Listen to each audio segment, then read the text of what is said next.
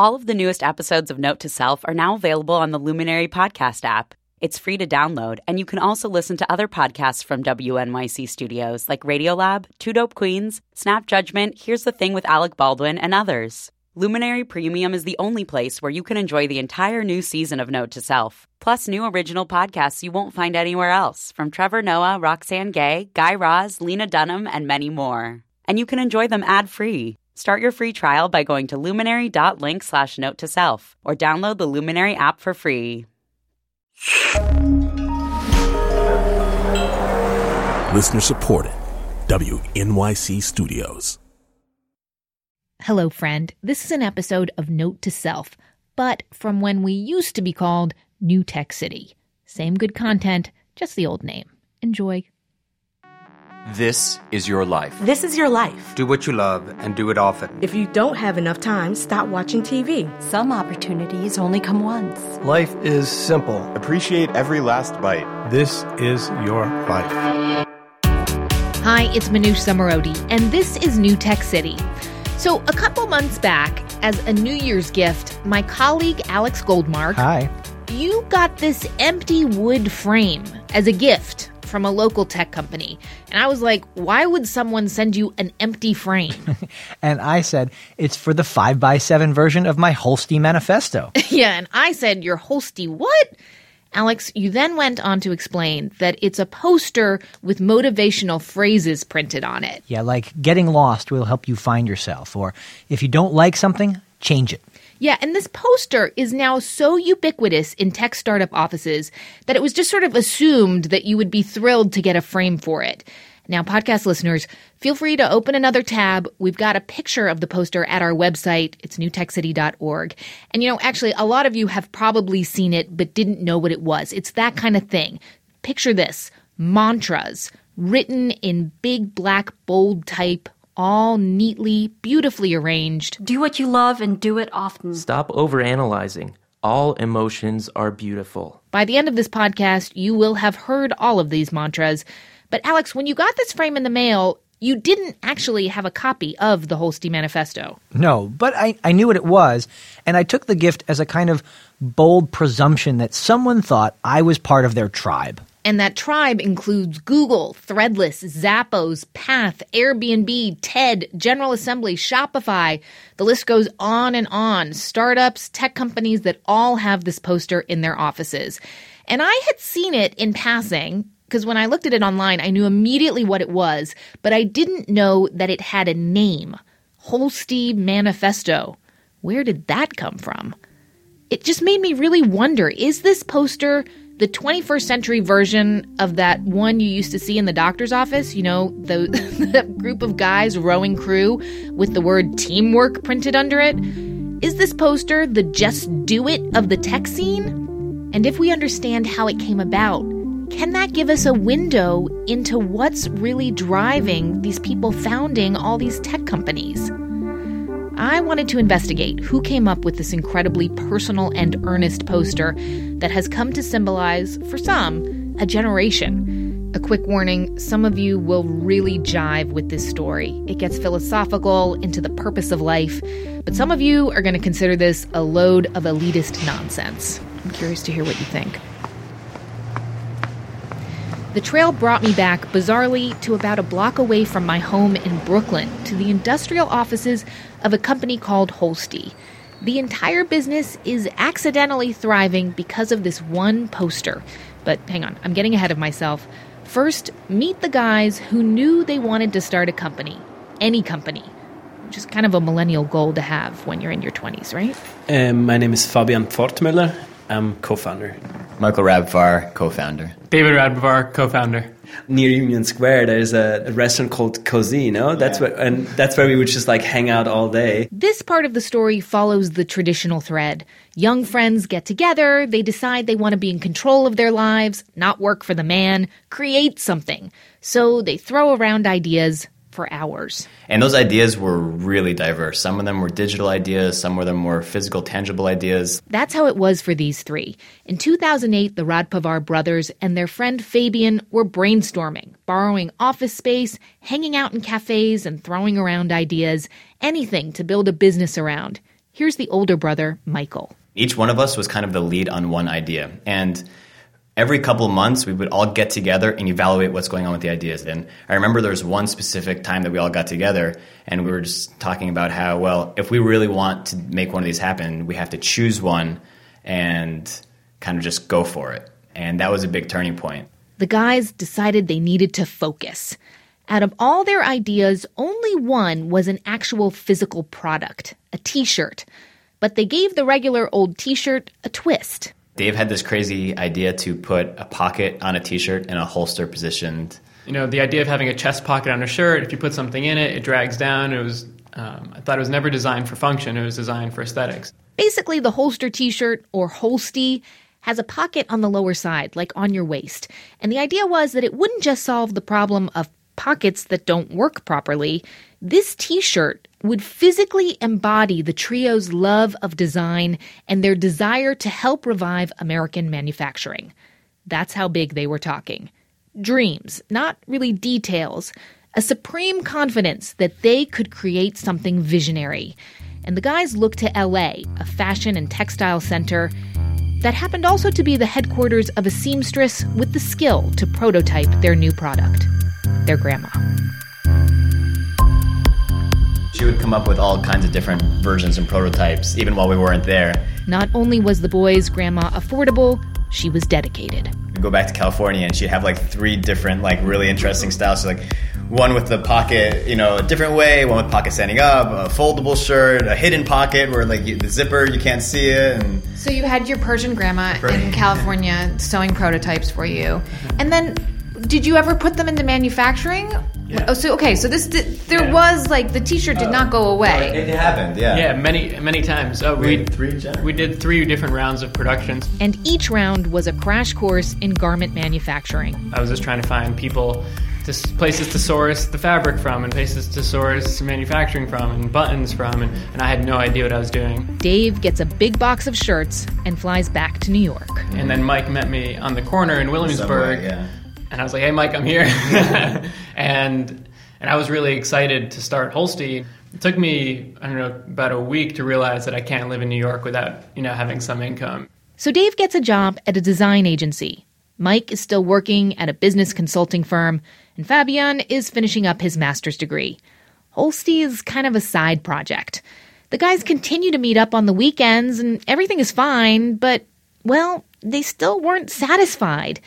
They needed to discover their purpose. We asked ourselves, we each have great jobs, we're each on a specific trajectory, we each have our own path. What is it about right now that we feel this urge to do something different, to feel the urge to start our own company? What is it? Is it for a certain financial goal? Is it for a certain personal goal? Is it the product that we really want to see this product happen? Look, all of us grapple with these questions, but these guys took the time to write down their answers, to codify them, to hold themselves accountable. Why are we doing this right now? And that was literally the question we asked ourselves when we sat down to write the manifesto. They didn't actually call it a manifesto at the time. It was more just a list of sentences, things they believed to be true. Like life, love. If you are looking for the love of your life, stop. They will be waiting for you when you start doing things you love. Personal philosophies, things we learned from mentors, from family. When you eat, appreciate every last bite. About food, about travel. Getting lost will help you find yourself. Just all the values that we sincerely felt important. And it was kind of one of those watershed moments where just things feel very clear. We wanted to put these thoughts down because it was a time that we knew we were thinking like crystal clear. And we wanted that to be almost a message to our future selves. But in order to live by these words, the brothers would have to take things a step further. They couldn't embody the manifesto on a part-time basis. It's like a Sunday night. We're probably eating pasta. And I said, hey, what if we quit our jobs and work full-time? This idea of if we take ourselves seriously, then other people will start taking us seriously.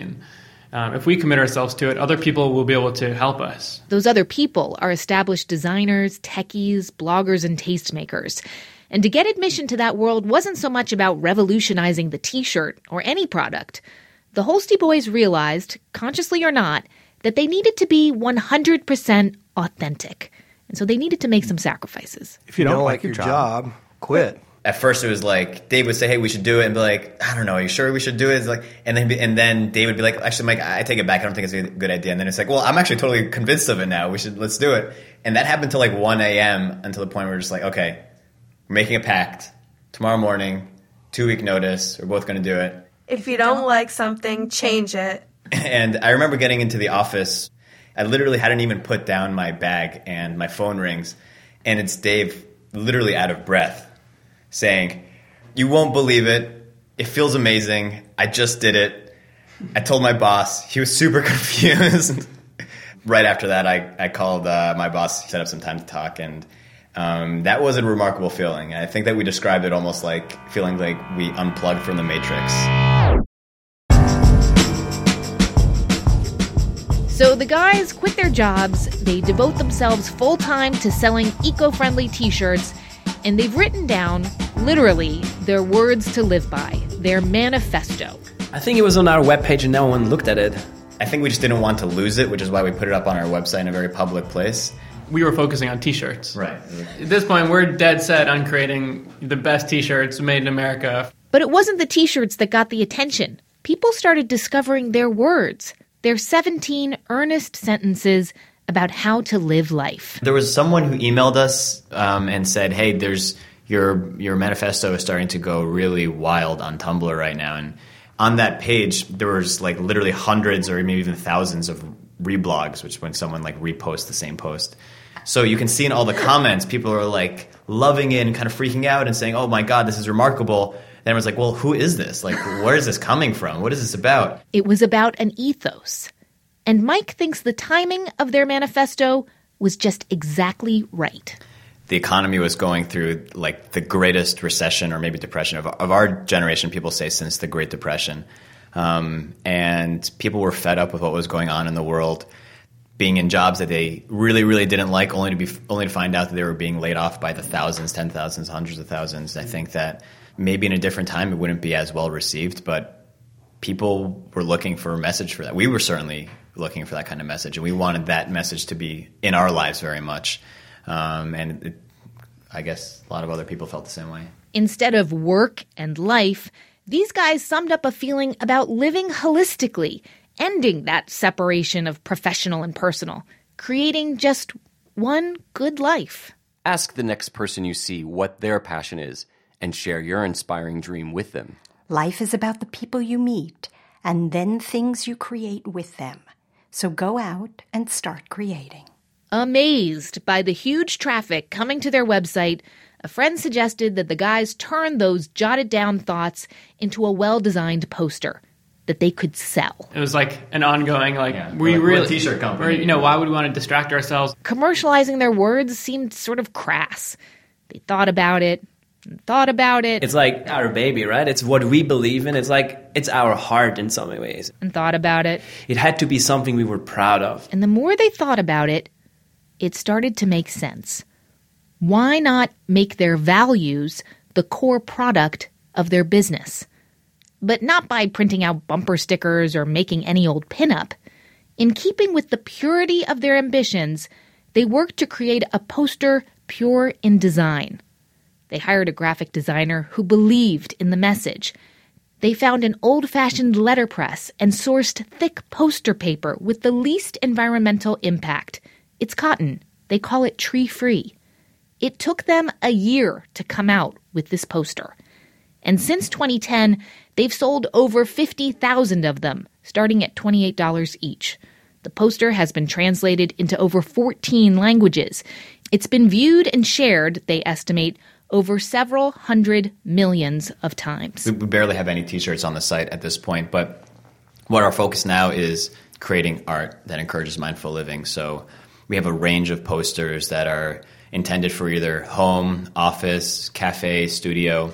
And to this day, the number one seller is the Holstee Manifesto poster. But as much as making a living selling a poster, it's the poster that's enabled the guys to live the words on the page. Well, that and their parents. The reason the three of us are here, are able to do that, is because our parents actually worked super hard. And they enabled us to have this super sweet lives, so we can have nice companies that we do our own dreams in Brooklyn. So I think that plays into it as well.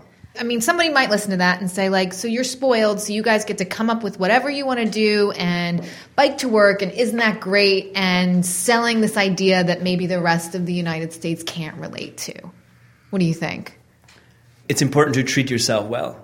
And I think that feeling like that takes a lot of courage. But we really think that like this, loving yourself allows you to love others and to do good. But that's where it starts. And I think that can be perceived as a very selfish act. I completely agree with Fabian. And since the manifesto has gotten so much attention, we've reflected on what was it in there that has resonated so well with people. And if you look at the manifesto, it doesn't say go and bring this into the world or go and, treat the world like this or treat people like this. It says things that you should consider doing with yourself. It's basically saying start with yourself. Start doing the things you love. The guys admit their words of wisdom aren't really rocket science, but they think the effect of bringing those thoughts together in one well-designed place just validates a new way of living that many people, especially millennials, want to embrace. And I have to admit that me, cynical Gen Xer that I am, feel kind of uneasy with this completely unironic earnestness. But these guys are just so damn sincere and nice, and I really, really like them. But I gotta say, I can see how someone would think that this is a load of elitist baloney that's being spouted out by and for wannabe techies who have no idea what people from other socioeconomic backgrounds are going through. Or are they just seriously thoughtful, kind guys who are being very smart about creating the lives they want as members of a generation that values more than money? I feel really torn about this. While I admire how self-possessed and sincere these guys are, I also don't think that I would last long in a world without sarcasm and irony. Let's talk at newtechcity.org. Tell me what you think. Thank you so much for listening. Despite what I just said, I really do mean it. I'm Manoush Samarodi. I'll see you next week.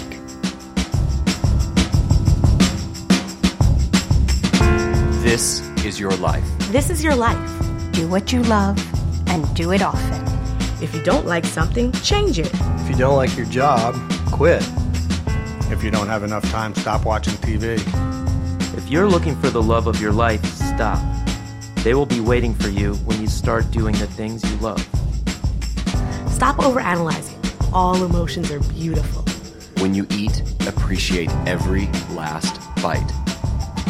Life is simple. Open your mind, arms, and heart to new things and people. We are united in our differences. Ask the next person you see what their passion is and share your inspiring dream with them. Travel often. Getting lost will help you find yourself.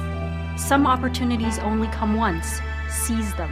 Life is about the people you meet and the things you create with them.